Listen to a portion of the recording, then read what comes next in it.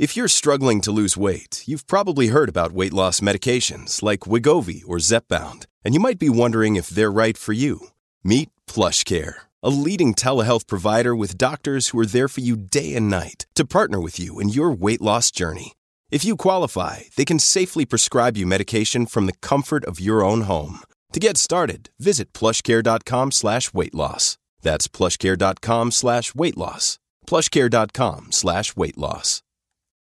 When you need mealtime inspiration, it's worth shopping Kroger, where you'll find over 30,000 mouth-watering choices that excite your inner foodie. And no matter what tasty choice you make, you'll enjoy our everyday low prices, plus extra ways to save, like digital coupons worth over $600 each week. You can also save up to $1 off per gallon at the pump with fuel points. More savings and more inspiring flavors make shopping Kroger worth it every time. Kroger, fresh for everyone. Fuel restrictions apply.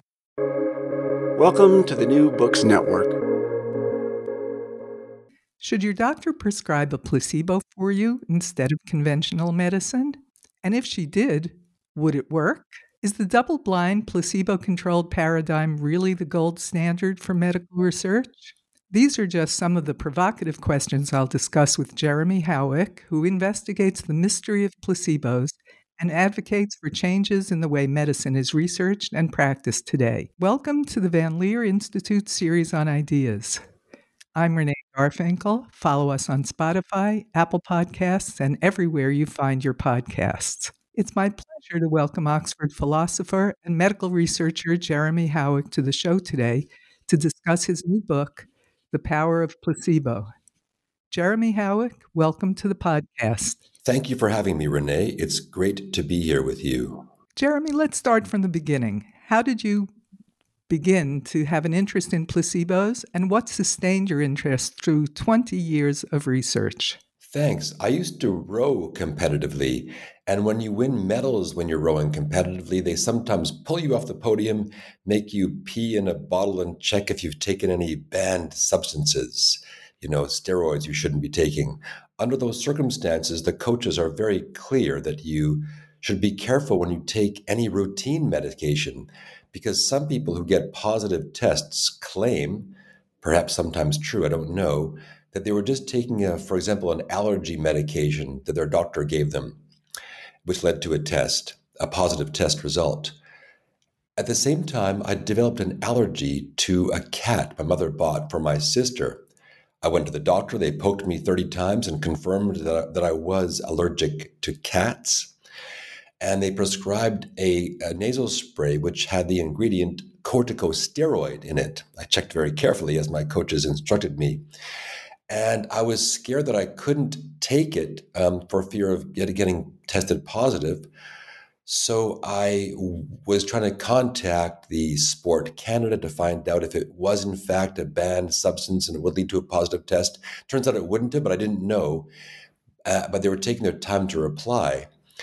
In the meantime, my mother suggested I visit a herbal doctor to see if they could help cure my allergies. I didn't believe it would work, but I said, well, it wouldn't hurt perhaps. So I went there to the herbal doctor expecting crystals on the wall and so on, but it was nothing of the sort. It was just a cleaner than most doctors' offices. And instead of taking 10 minutes or so, we spent 45 minutes discussing not just the allergy symptoms, but also the stresses associated with high-level competitive rowing.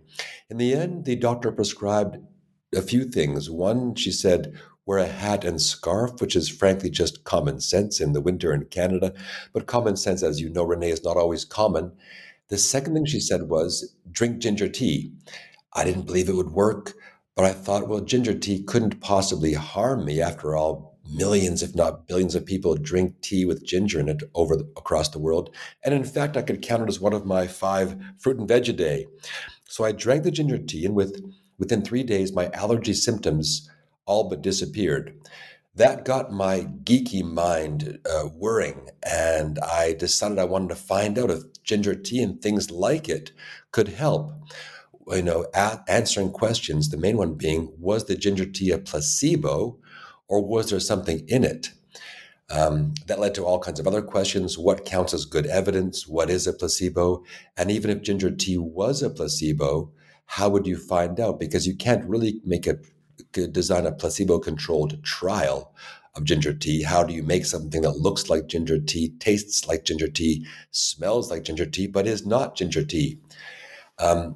That's what got me going. That and a few other things got me going, Renee. I did my PhD in evidence-based medicine, got a job at the Center for Evidence-Based Medicine, and now I work at a medical school, Leicester Medical School, as well as at Oxford, where we're transforming the medical school curriculum to teach future doctors to communicate better, not to prescribe placebo pills necessarily, but to communicate in ways that will help patients. Well, Jeremy, as you know, I'm talking to you today from Israel, where the population is under great stress with rockets coming in from Gaza, targeting civilian centers, civilians evacuated from parts of the country that are under the greatest attack, and so many families whose loved ones, including babies and little children, are still being held hostage, as well as widespread bereavement. What can you tell us about how placebos might be used to ease the psychological suffering during this war? Yes, that's obviously a relevant question, almost impossible to avoid. And my position is that I'm against all civilian deaths, including, I'm not comparing the two, but the attacks and the hostages against Israeli civilians are inexcusable, unjustifiable, and But we're not here to talk about politics. I'm wondering whether in helping people cope with the stress that they're under, can placebos be part of the treatment or the support? yes, yes. Oh, thank you for clarifying. Yeah, um, yeah. I wouldn't put you so in that position. Yeah. well, I should. It's not laughable. So I wouldn't want to claim that placebos are going to solve the huge problems being faced at the moment. That would be a step too far. Um, if we move to something a bit more general, can placebos help people who are experiencing anxiety in general, depression in general, pain in general? Then the answer is yes.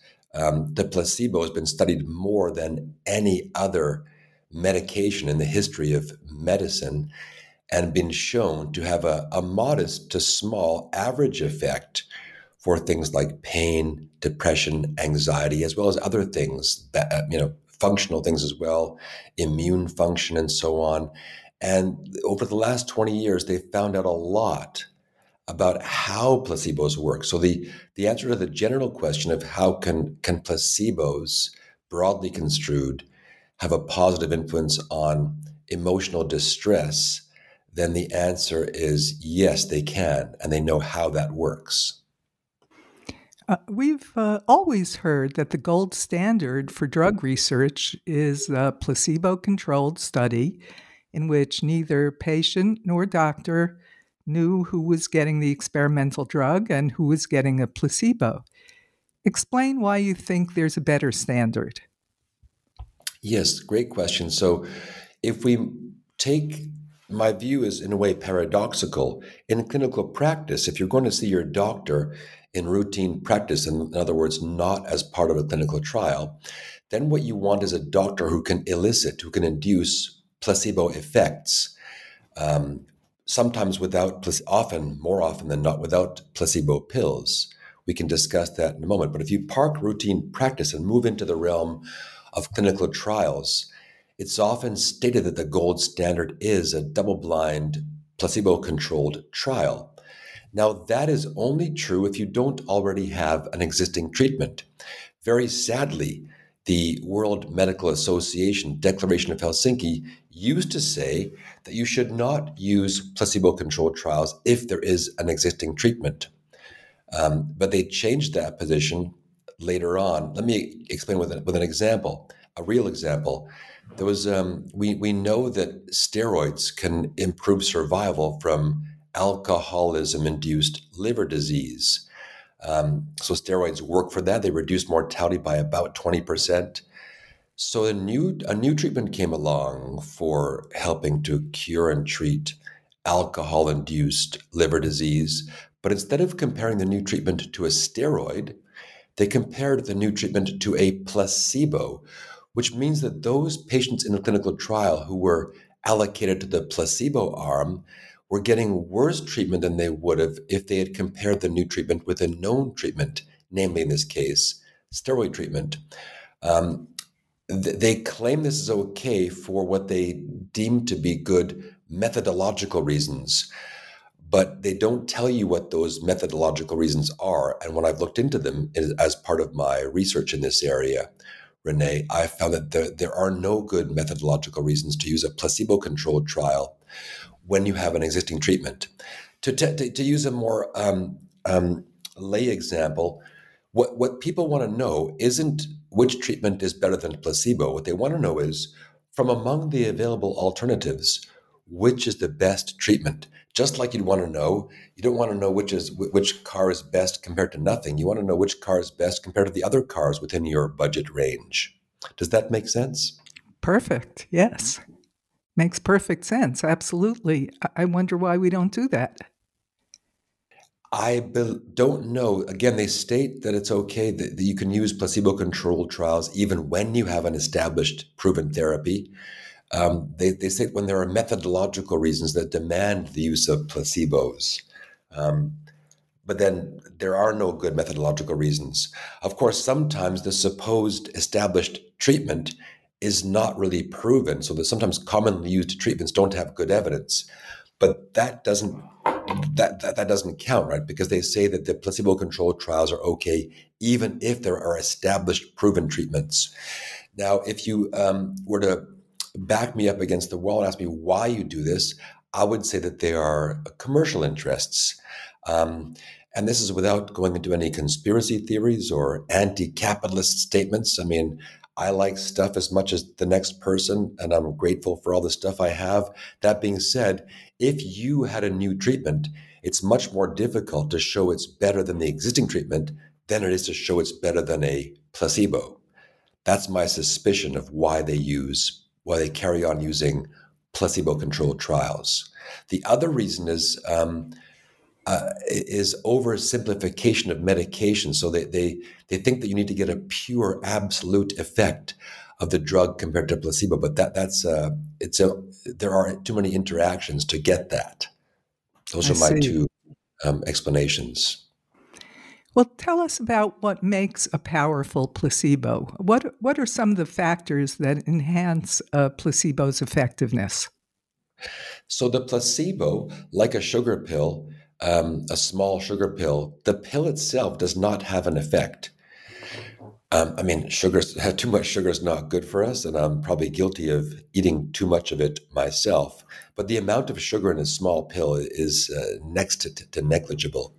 So what causes the effect? If someone takes a sugar pill and their pain, for example, is reduced, it's not the pill, it's their beliefs that are associated with taking the pill, combined or enhanced by the instructions of a trusted empathic clinician, a doctor who tells you this is going to work, this is going to help you. These words from the clinician can, first of all, put the patient at ease. And we know, of course, from a separate body of research that reducing anxiety and inducing relaxation can have all kinds of benefits, from reducing pain and depression to improving immune system function. And then when the patient develops positive expectations, oh, this pill's going to make my back pain go away, that can activate the human body's amazing inner pharmacy. And that's not an exaggeration to say that the human body does have a pharmacy. It would be an exaggeration to claim that the pharmacy can cure everything. That's not what I'm saying, but you can produce endorphins and dopamine. And of course, endorphin is just the combination of two words, endogenous, which means made by the body, and morphine. So the stuff people shoot up on the street, morphine, is almost identical to the morphine that your body makes, endorphins. Hope I've answered your question. Yes, absolutely. You mentioned in the book that there are some other aspects about how the placebo is presented. For example, if it's more invasive or having to do with the color and the size and the branding of a pill. And it made me think about some of the popular medications now. For example, the obesity medications, they're actually diabetes medications, but they're being used for weight loss, that have a lot of what you call in the book ritual to it. They have to be refrigerated. They are invasive. They're a shot, and not an injection. So, talk about that a little bit. I found that fascinating. So that's an important point. So that's one reason why people don't like when patents run out, they move to the generic version. And the generic version of Prozac, for example, is fluoxetine. Now, Prozac sounds much more powerful than fluoxetine because it was designed to sound powerful. Pro sounds positive. When you use the word Z, it sounds powerful. This is what psychologists, you probably know more about than I do, but they developed the name on purpose to sound like it's going to work. Whereas the generic drug, they often find that the generics don't work as well, although they're identical chemically to the patented versions. When they did a test once with painkillers, some of them had a brand name, others were generic names. The brand name works better. They've done another trial with more expensive painkillers that costed $2.50 compared to ones that costed 10 cents each. The more expensive ones worked. And this is replicated in expensive restaurants. I mean, they turn the lights down low, they make you wait a long time for your food. But at the end of the day, how much better does it taste than your mom's home cooking or a good burger or pizza? I might be going a bit too far there if you're a gourmet, and I apologize for that. No, But that I agree. A lot of the appreciation and the enjoyment of food is in the presentation. I think that's a very good comparison. Yeah. Yes. And then in terms of invasiveness, of course, the least invasive is a pill, and the most invasive is surgery. So placebo surgery is a full ritual. They even call the surgical theater a theater. The surgeons are the most eminent, skilled, looked up to people in the hospital. I mean, they command people. And I'm not denigrating them, by the way. I've got some friends who are phenomenal surgeons. I could never do what they do. I couldn't even imagine doing the amazing things they do for human beings. So none of this is against what doctors do. I want to make that point clear. It's just that we can use placebo effects to enhance what we're doing with modern medicine. So the surgical theater involves the letting of blood. Now, whether someone's religious or not, the letting of blood in Judeo-Christian religions is very meaningful. It's impossible to escape that meaning. Someone's lying in a prone position. They allow the surgeon to cut them. So this invasive procedure can induce powerful placebo effects. And most surgery is not a placebo, but some of it is. I'll give you two examples. They did a trial. A doctor in Harvard was doing vertebroplasty, so to fix broken vertebrae. So nothing psychosomatic. They do an X-ray. There's a crack in one of the vertebrae, and they do something called vertebroplasty, which involves injecting cement, a kind of glue, to glue it back together. So with one patient, a very clever doctor did the procedure. The patient got better, came back for their checkup 6 weeks later. The doctor checked and realized he made a mistake. He injected the cement into the wrong vertebra, not the one that was broken, but it still worked.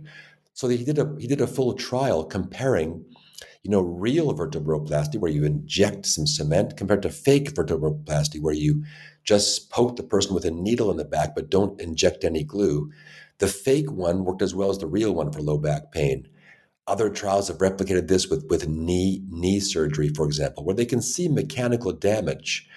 And this is a point that brings up an important point with placebos, is that people think, it's just psychological.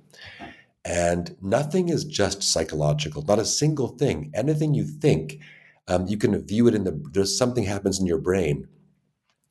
So these mechanical things, severe knee problems, back issues that you can see on an X-ray can be helped by placebo treatments.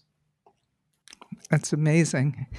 So, what percentage, I don't know if you can estimate this, but what percentage of every medicine's effectiveness is due to the placebo effect? So earlier on, a famous American doctor called Henry Knowles Beecher claimed that about a third was due to the placebo effect on average. His was an overestimate because he looked at the response after a placebo and counted that as a placebo effect, which is a mistake. Of course, I mean, I might have a headache and then take a placebo and my headache might go away. It's not necessarily because of the placebo. After that, in 2001, some Danish skeptics and fantastic researchers, Hrobjartsen and Goethe, looked at trials that had compared what happened to people who took a placebo with what happened with people who didn't take any treatment at all, and found there was almost no placebo effect. And they corrected Beecher's error, but in doing so, it introduced an error of their own. The main error was ignoring heterogeneity. So for some things, even in their skeptical study, placebos did have statistically significant effects, not as big as Beecher's. The second thing is there's no such thing as an untreated group. I mean, if you're in a clinical trial and they don't give you anything, you still get the follow-up, you get the communication with the doctor, you get leaflets, you might start treating yourself because they're measuring you and so on. And these things would tend to lead to an underestimate. So the truth is somewhere in the middle. It's the average placebo effect of medications. The answer is, on average, it's not huge, and it depends on what condition we're talking about. Can you say more about that? What conditions are more placebo and what are less? The most studied condition is pain, back pain, knee pain, osteoarthritis pain, and they've known how placebos work in that area for years now. They did some great studies showing that they gave a bunch of people placebos, but they gave some of them an opioid antagonist, so a drug that prevents opiates from working. And those who had the opioid antagonist did not experience placebo effects, whereas those who did not have the antagonists did. So the way placebo painkiller works is by activating the body's inner pharmacy to produce endorphins. That's a very simplistic explanation. With depression and anxiety, it's similar. The placebos activate the body's inner pharmacy. Those are the things it works the best. But even for things like knee pain and back pain, where there's a physical damage, the placebo surgery can activate the body's wound healing cascade. So given the message that something's happened there, the body does physical things, more blood vessels, tissue that can help repair things. But so to answer your question, pain, anxiety, depression are the most they work quite well for those in most people. Then if you go to there are some more radical anecdotes, which we can't confirm that they're evidence-based, where people, recover from very serious illnesses following from placebo treatments. The most famous example perhaps is Mr. Wright, who had tumors and received a medication called Krebiotin, which he believed powerfully would cure him. And then he took the medication and his tumors allegedly shrank. But then he found out that it was a quack remedy and they came back. But again, these are anecdotes. We shouldn't put too much stock in them. But to answer your question, pain is the most important, most common condition, most evidence-based condition. But there are other ones as well. Placebo treatments have been shown to influence immune function, and other physical things you can measure.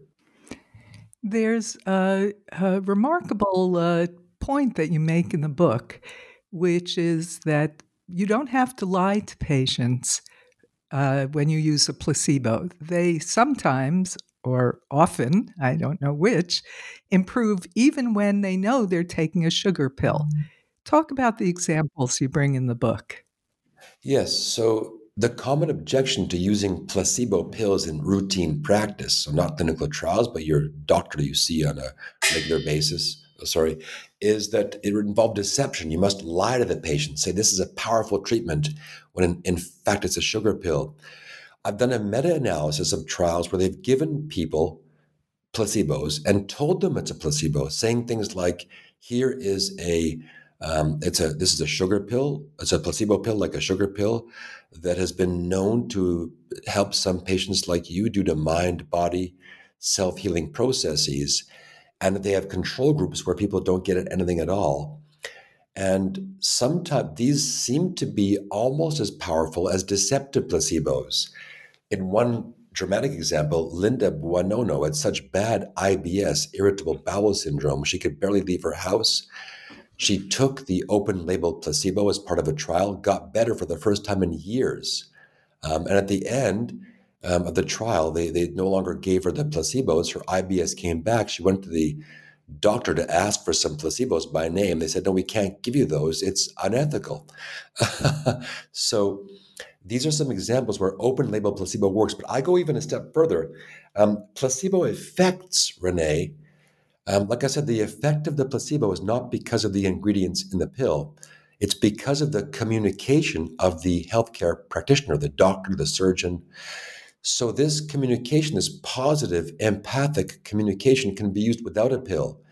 And in fact, because it does work, because it does help patients, I think it's an ethical requirement for doctors to engage in empathic, positive communication. I also believe that that you can give open label placebos in some cases. For example, IBS, until recently, there wasn't anything that really worked. Why not try an open label placebo if people are willing to take it? Another example is post-operative pain. People take painkillers after their operations. A small fraction of them develop dependence to painkillers, and this can be terrible, lead to terrible things, including, for, again, a small proportion of those, death. Why not replace half the painkillers with placebos and tell the patients, ask them if they're willing to, if that could reduce the chances of becoming dependent but have the similar pain-killing effect, and this would have to be shown, by the way, why not try it? Yet another example, communication for antibiotics are overprescribed, way overprescribed. Some doctors claim that they do a test on the patient. They've discovered that the patient's illness is caused by a viral infection. They know absolutely that the antibiotics can have no effect on a viral infection by definition, yet the patient insists. In those circumstances, why could a doctor not ask the patient if they're willing to try an open label placebo? So I think there are circumstances. So I think that the positive empathic communication should be ethically required. And there are some more limited circumstances where an open label or honest placebo could, and I think should be, at least tried more seriously. So you explained that there are characteristics of the healthcare setting and the physician-patient relationship and characteristics of the placebo itself and the environment that impact the power of a placebo. What about personality or other individual characteristics of the patient? Are there some people who are more likely to respond to placebo? That's a great question that I often get because I work in a university setting where people are much better educated than the average. And they usually tell me, Jeremy, a placebo wouldn't really work for me because that's for suggestible, uneducated educated people. And they've tried for decades to identify characteristics of placebo responders. And they've basically failed. And as proof that they've failed, drug companies still use what they call placebo run-in periods. They give a bunch of people a placebo to find out who responds to a placebo, and they exclude those who respond to placebos in order to, you could say, in my view, inflate the effect of the drug. Now, if they could predict who would respond to the placebo, they wouldn't have to spend the money on the placebo run-in periods. That being said, there have been some recent limited studies showing that people who are more suggestible, so people who are empirically more likely to be hypnotizable, could be more, more responsive to placebos. But overall, it's been a dead-end research avenue. Finally, Jeremy, you argue that fee-for-service healthcare fails because it doesn't incentivize patient outcomes and it disincentivizes spending time with patients. What system of healthcare would you prefer to see? Yes, fee-for-service, the more tests and treatments a healthcare provider provides, the more money they make. So they're incentivized. I'm not saying that's their only motivation, but they are factually incentivized by treating a lot. And you should know that